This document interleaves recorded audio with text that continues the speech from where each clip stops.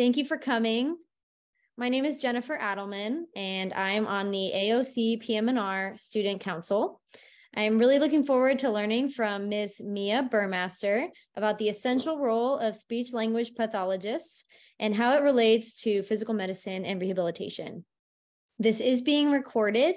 Please save your questions for the end or send them in the chat, and then Mia will address them at the end. Mia is a clinical fellow speech-language pathologist at the Advanced Institute for Development and Learning. She attended the University of South Florida, where she earned her bachelor's degree in health sciences with a concentration in communication sciences and disorders. She graduated at the end of April with her master's in speech-language pathology from Jacksonville University. Her heart for this field is large and has been growing ever since she was a speech kid in elementary school and decided she wanted to be an SLP when she grew up. Mia has always been passionate about developing intentional relationships with her patients and their families and caregivers to be able to provide the best possible care and have the best support team surrounding the patient. For kids of all ages, she believes communication is the key to human interaction, and doing the hard things is possible when you learn to believe in yourself. She's gained experience within the pediatric population in diverse settings, such as outpatient rehab, private practice, and in school, with a variety of diagnoses, including expressive receptive language, pragmatic language, autism spectrum disorder, childhood apraxia of speech, Down syndrome, phonological process disorders, articulation disorders, and literacy disorders. So please welcome Mia. I'll give the floor to you. Wonderful. Thank you so much, Jennifer. Thank you everybody for being here today. I really appreciate this opportunity to come here and speak to y'all about this passionate field of mine and other fields that I collaborate with. So without further ado, let me go ahead and share my screen.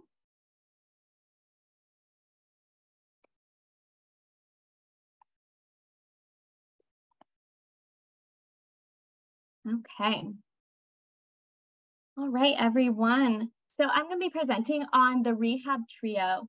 This encompasses speech-language pathology, occupational therapy, and physical therapy. This is an overview of what we will be covering today. It is a long list, but I promise you we will make it through tonight, and hopefully it will be a fun learning experience for all of us. What I hope you take away from this presentation is to, one, understand the roles for those part of the rehab trio. Two is to identify components for the ideal interprofessional collaboration, known as the IPC, and then apply these to case studies in various clinical settings. So first, let me tell you a little bit about myself. Jennifer gave a thorough background, so I really appreciate that. So what I want to talk about here are the pictures. This is really all about me right now in my clinical fellowship year. I have always had a deep passion for the pediatric field. I've worked in elementary schools, I've worked in private practices, and I've worked at All Children's Hospital back home, where I was a rehab aide and really got to start my passion diving into it more. So on a daily basis, I am moving in and around my clinic. We are a nonprofit and we are very collaborative, meaning we have OT, we have PT, and we have speech, all sharing the same space. So in the top left corner, this is actually taken from today. We were making an obstacle course, working on our speech sounds, and we love to incorporate movement, and we're very play-based therapy. In the top right-hand corner is actually an example of a co-treatment session that I share with another SLP as well as OT. This is a very special family relationship. They are siblings. They enjoy being hands-on, hectic moving around, and they're also very much on the spectrum. So having the OT there, along with another SLP, is very collaborative, and I've learned a lot about emotional regulation as well as sensory regulation. In the bottom right-hand corner is an example of me using AAC, known as Alternative Augmentative Communication. This is very much, we're using a device. It has pictures and words that allow some of our patients to communicate better and more effectively. This little boy here is trialing a device to hopefully get his own device. And he recently did get confirmed that he can have a device, and he literally lit up at the news of getting one. So within every session, we are moving around, playing, and he is constantly exploring his device and asking me how to find different words to express those wants and needs. In this bottom left-hand corner, last but not least, is another co-treatment session of mine with another OT. We are focusing on engagement. So for the kiddo to be able to play with me and to feel comfortable around me, to stimulate that communication. And then the OT works on those fine motor skills during feeding.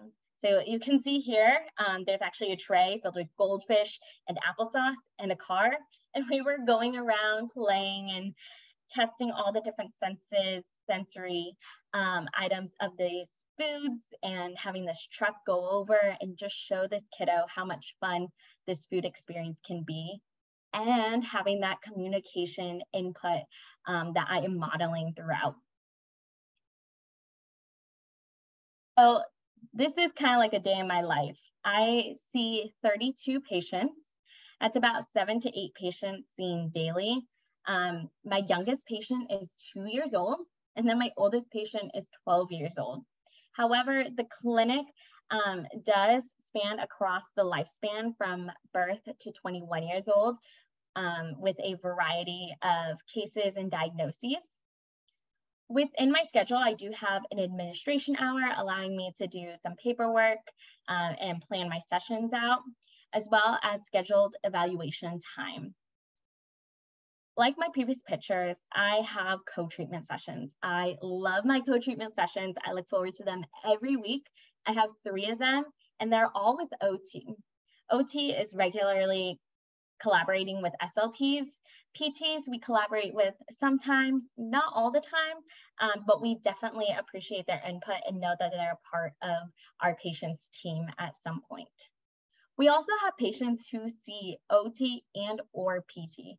I have 10 of those kiddos on my caseload, if not more actually. So diving into the rehab trio, again, we have OT, occupational therapy, and they rely on the occupational therapy practice framework made up of domain and process. PT has the International Classification of Functioning Disability and Health, abbreviated to the ICF. And then for our field, we have the big 9 areas that we work through. Now, when we're talking about this trio, it's important to note that there is definitely overlap in areas, and then there are big core areas that each of us cover together in sessions. So for OT and PT, if they're working together, they are working on that physical health and well-being of the patient. The SLP and the OT come together and work on that cognition and feeding. The SLP and the PT are working through posture alignment and community use. So to give a further example, if we're talking about OTs and SLPs, OTs are assumed in the feeding world when we're talking about more adults, sometimes pediatric, but a lot of adults. OTs are assumed to handle the utensils, while SLPs only address the swallowing. However, an SLP may be further concerned with the upper gastrointestinal function, while the OT is looking at the total body picture. A little more detail in that. OTs will address the proper posture, their limb positions, their visibility of the tray items, adaptive devices, and the motor sequencing for feeding. The SLP, on the other hand, is going to help with the bolus size, the food consistency, decreasing aspiration, and techniques such as the chin tuck swallow or multiple swallows per bolus. Together, they blend their skills to achieve a smooth retrieval of a spoon, the ease of opening in the mouth, and the cognitive focus to repeat these steps until the meal is finished. Now, when it comes to an OT and an SLP, this co-treatment session for daily living routines looks like creating and utilizing a chart for weekly chores. Now, the SLP promotes natural sequencing, understanding descriptions, and recalling information, while the OT promotes orientation, working memory, attention span, and then functional planning. Furthermore, the SLP goals may be for general literacy or following directions, while the OT goal is for independent household management. Lastly, when we put all of these fields together, SLP, OT, and PT, we come up with the ideal interprofessional collaboration. And this is holistic and patient-centered care. Now, all these together are great, but we need to remember that we can also have these different brackets of the SLP and OT, OT and PT, and so forth. Beginning with the SLP's role, the big 9 areas. We have articulation, and this consists of those phonological disorders where we're working on the speech sounds. Fluency includes stuttering and cluttering. Voice and resonance, this includes respiration and phonation. Receptive and expressive language, which includes understanding the things that we hear, the things that we read, and the things that we say. Expressive language truly focuses on what we say, how we say it. Hearing, this includes the impact on the speech and language. Swallowing, this includes all those phases of swallowing, oral, pharyngeal, and esophageal, as well as related function.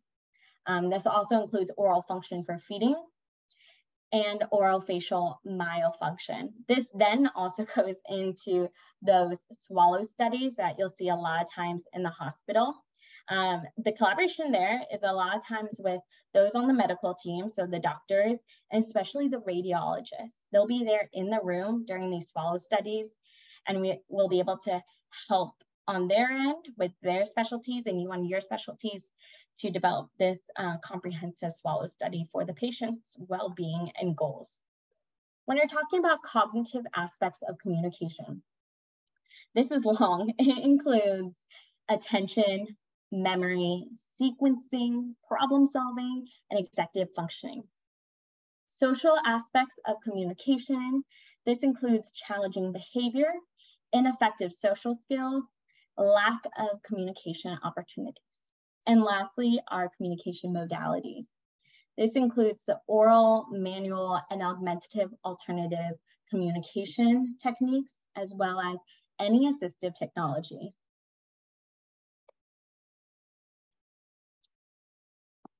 So a little bit more is the service delivery areas of practice in speech-language pathology.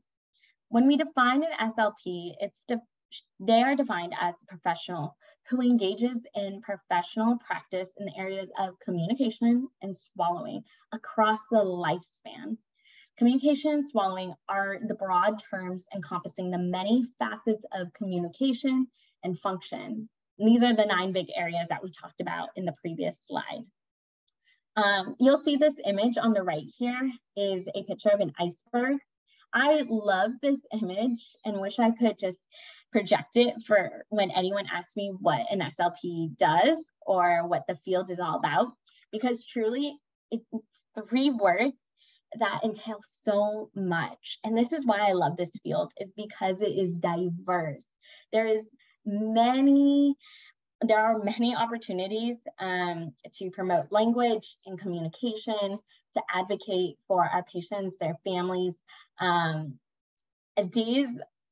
There's a lot, so I'm not going to go through every one, but I do want you to kind of see this iceberg, and you can do this with the other fields as well, because there's so much under that iceberg that we treat and assess and diagnose, and it's so important for everyone to understand. So yeah. Switching gears over to the OT side, The OT role is really centered around this framework of domain and process. Domain and process coexist through simultaneous attention to the client's body, functions, and their structures, their skills, their roles, their habits, their routines, and context. This is all combined with a focus on the client as an occupational being and the practitioner's knowledge of the health and performance enhancing effects of occupational engagements. This means that the outcomes such as occupational performance, role competence, and participation in daily life are produced. Now, looking at all of these categories, we have occupation, client factors, performance skills, patterns, context, and environments. It all comes together. And by achieving health, well-being, and participation in life through engagement in occupation, this is the overreaching statement that describes this whole image. So this is a lot, and I learned a lot from talking to one of the OTs at my practice. And it's amazing how much they do and how much they combine and contribute to the rehab team.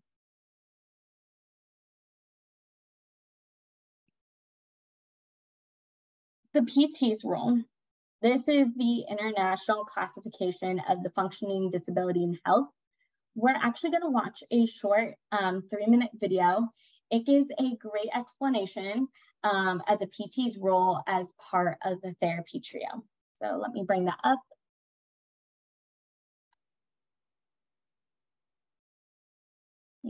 Bear with me for one moment.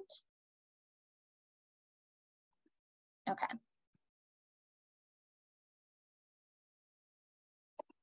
Module 1. What? And if, hopefully you all can hear it, but if not, please let me know. We can hear it, thank you. International Classification of Functioning, Disability and Health. In short, ICF. Hello, how are you? We are fine. Thank you. How are you? We're good too. Paul has cerebral palsy. He has difficulty walking by himself. I am not sure what I can do for managing his cerebral palsy. I see. Sarah also has cerebral palsy and has difficulty walking by herself and talking. I also have questions about managing her cerebral palsy. Let us consult the doctor together. Hello. What brings you all here today? Hello, doctor. As you know, Sarah has cerebral palsy. We were wondering about the treatment options for Sarah and what can we do to manage her cerebral palsy. So are we. But Paul and Sarah have different abilities and needs. We are also wondering what therapy they would need. Will it be different for each of them? You are right. Every child and family with cerebral palsy is unique and has different abilities and needs. Treatments or therapies that work for one child in one situation may not be the right thing for the other children or in any other situation. To help kids function well in day-to-day life, it is important that families and healthcare providers, like us, understand a child's unique strengths and challenges and focus on these in therapies. Successful intervention in cerebral palsy needs collaboration with healthcare professionals, family, and the community services. Our ultimate goal is to enable children to grow and develop to their best capacity, regardless of how they do things. There are so many things that influence therapy and Sarah's progress. How do I understand what to do for my child's management? Let us go a little back in time. In 2001, the World Health Organization designed an approach to health that aims to identify and understand each child and family's unique functional abilities and needs. It is called the International Classification of Functioning, Disability and Health, or the ICF in short. The ICF divides a health condition, for example, in your child's case, cerebral palsy, into 3 interconnected parts. These parts are connected in such a way that, if you influence one part, all the other parts change to adjust. First, the body structure and function, which explains how body parts work. Second, the activity and participation, which explain what people do and how they engage with the world. And third, the contextual factors, which include environmental and personal factors that help people function. So using the ICF approach to view your child's health might help you too. Understand your child's strengths and challenges, and see a broader picture of your child's development. Communicate and advocate better about your child's functional needs to the healthcare professionals and community. And make informed decisions and engage actively in your child's healthcare. I will discuss each one of them individually to help you understand better.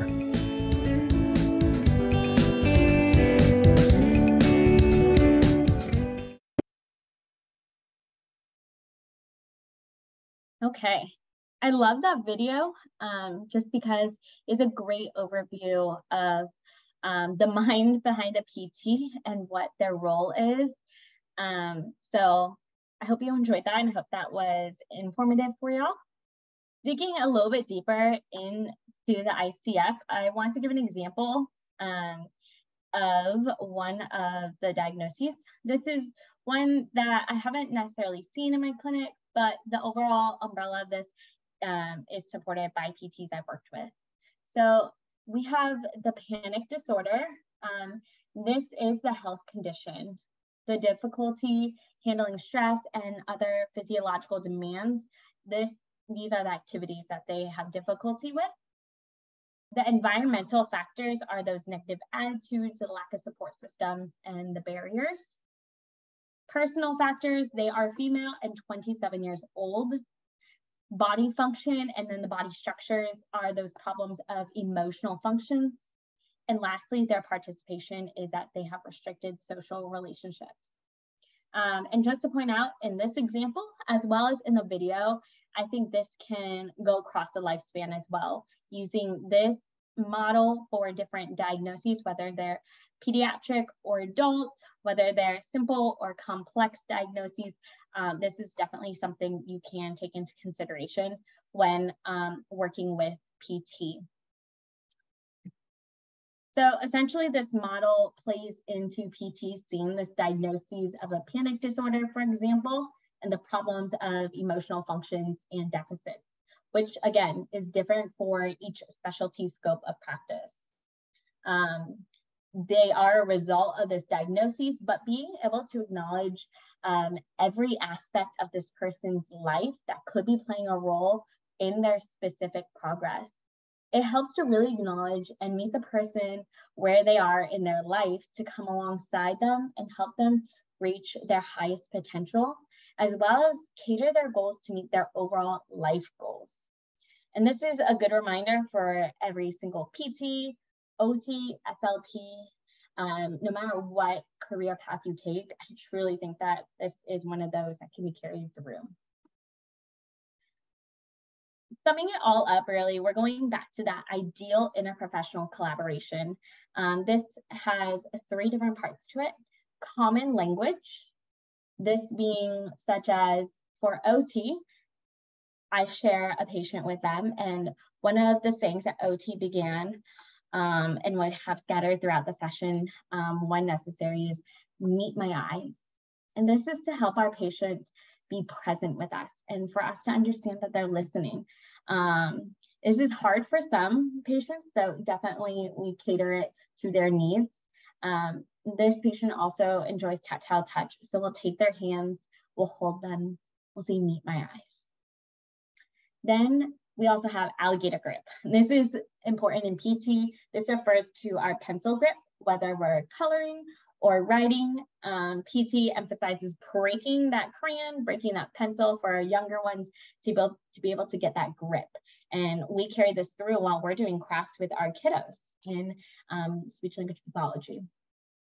Then in our field, we have these speech sound names. We have these really cute animal sound cue cards, and we use that to help teach our different sounds. For instance, we have a quiet sheep sound, which is at SH. We have our snake sound. And then we have our hooting owl for our H. We also have our intentional relationship model. I'll go over that in our next slide. And then lastly is listening to other voices. This includes parents, caregivers, siblings, anyone on the medical team, including counselors, psychologists, doctors, pediatricians, etc., as well as any educational professors or professionals, our teachers, our tutors, anyone that we, our clients see at school or any other educational setting. So like I said, the intentional relationship model, shortened to the IRM, this is a model that is mainly used in OT. But again, this is a model that my OT emphasized, or not my OT, but my coworker emphasized that we should be using it in each and every field. It describes the therapist's tasks and demands for establishing and sustaining a productive relationship with the client. The intentional relationship model guides occupational therapy practice by defining the therapeutic use of self and thereby outlining an interpersonal reasoning process that therapists may apply when interacting with their clients. And overall, this helps with occupational engagement, communication engagement, and even that physical engagement. So this is a great visual of the whole process. And from this process, there are 10 underlying principles of the IRM. I've made sure to bold and underline what I think is most important to take away, because this is a lot. But critical self-awareness, interpersonal self-discipline, head before heart, mindful empathy, continual development, a wide range of therapeutic modes, client-centered, balance, core values and ethics, and cultural competency. It's interesting because I didn't really know about this model before stepping into this field or out of grad school. But looking over these and reading more into them, I've learned that I've included a lot of these principles in my own therapy practice without even knowing it. And so I think that kind of shows where passion lies, and it kind of shows our heart, even though it does say head before heart. But definitely the client-centered relationship and play-based therapy that we have at our clinic very much follows these principles, whether it's willingly or unwillingly, or knowingly or unknowingly. I think it's important to highlight. So this is our conclusion, kind of wrapping up everything that we've talked about. I want to talk about a patient of mine that I recently started seeing. She is a co-treat with OT. I absolutely adore seeing her once a week alongside my OT. And I'm going to give you a little bit of a background of her and talk about my experience with her.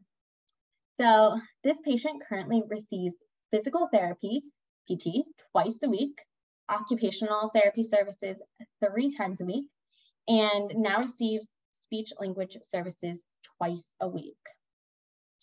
This patient experienced a grade 3 intraventricular hemorrhage when she was only 2 weeks old. As a result, she was fed via an NP tube for 9 weeks post-event and remained at the hospital for 6 weeks. She has a diagnosis of hydrocephalus as well as kidney reflux.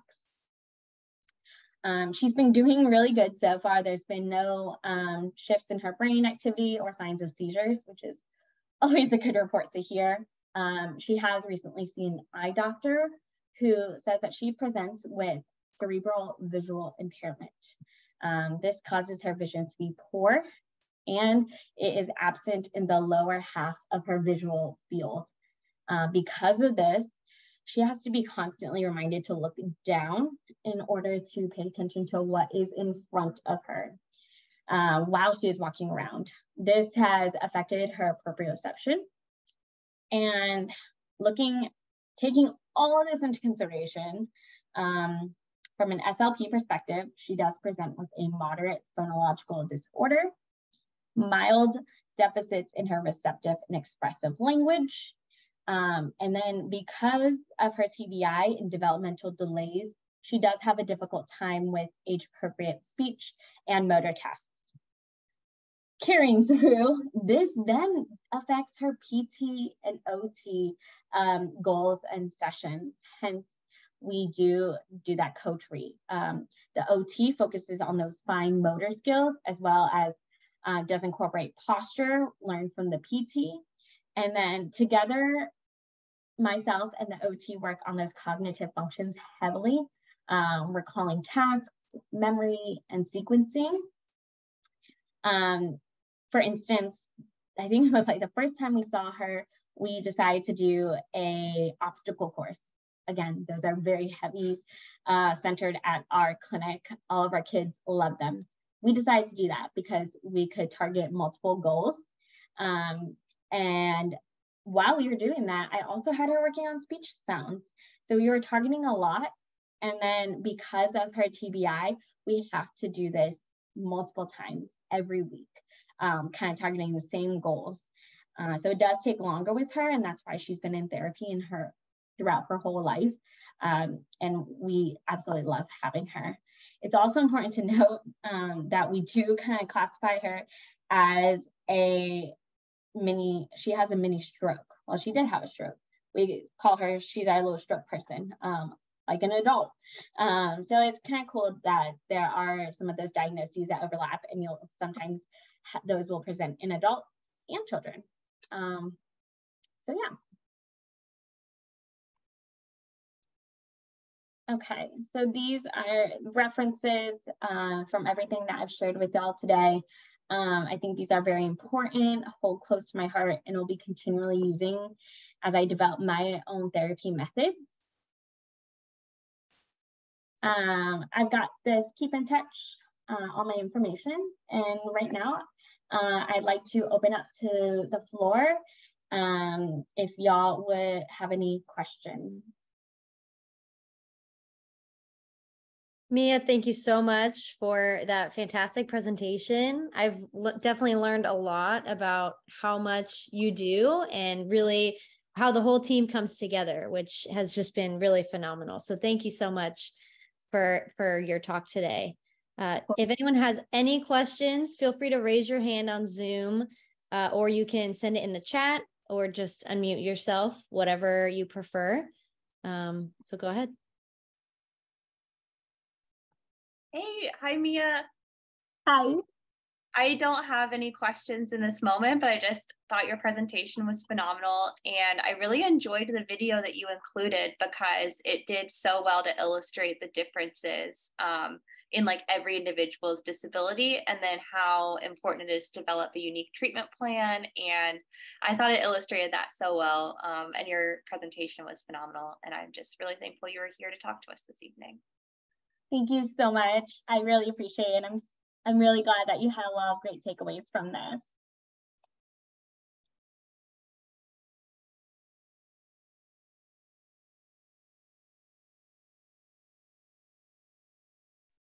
I had a question that I figured I'd ask.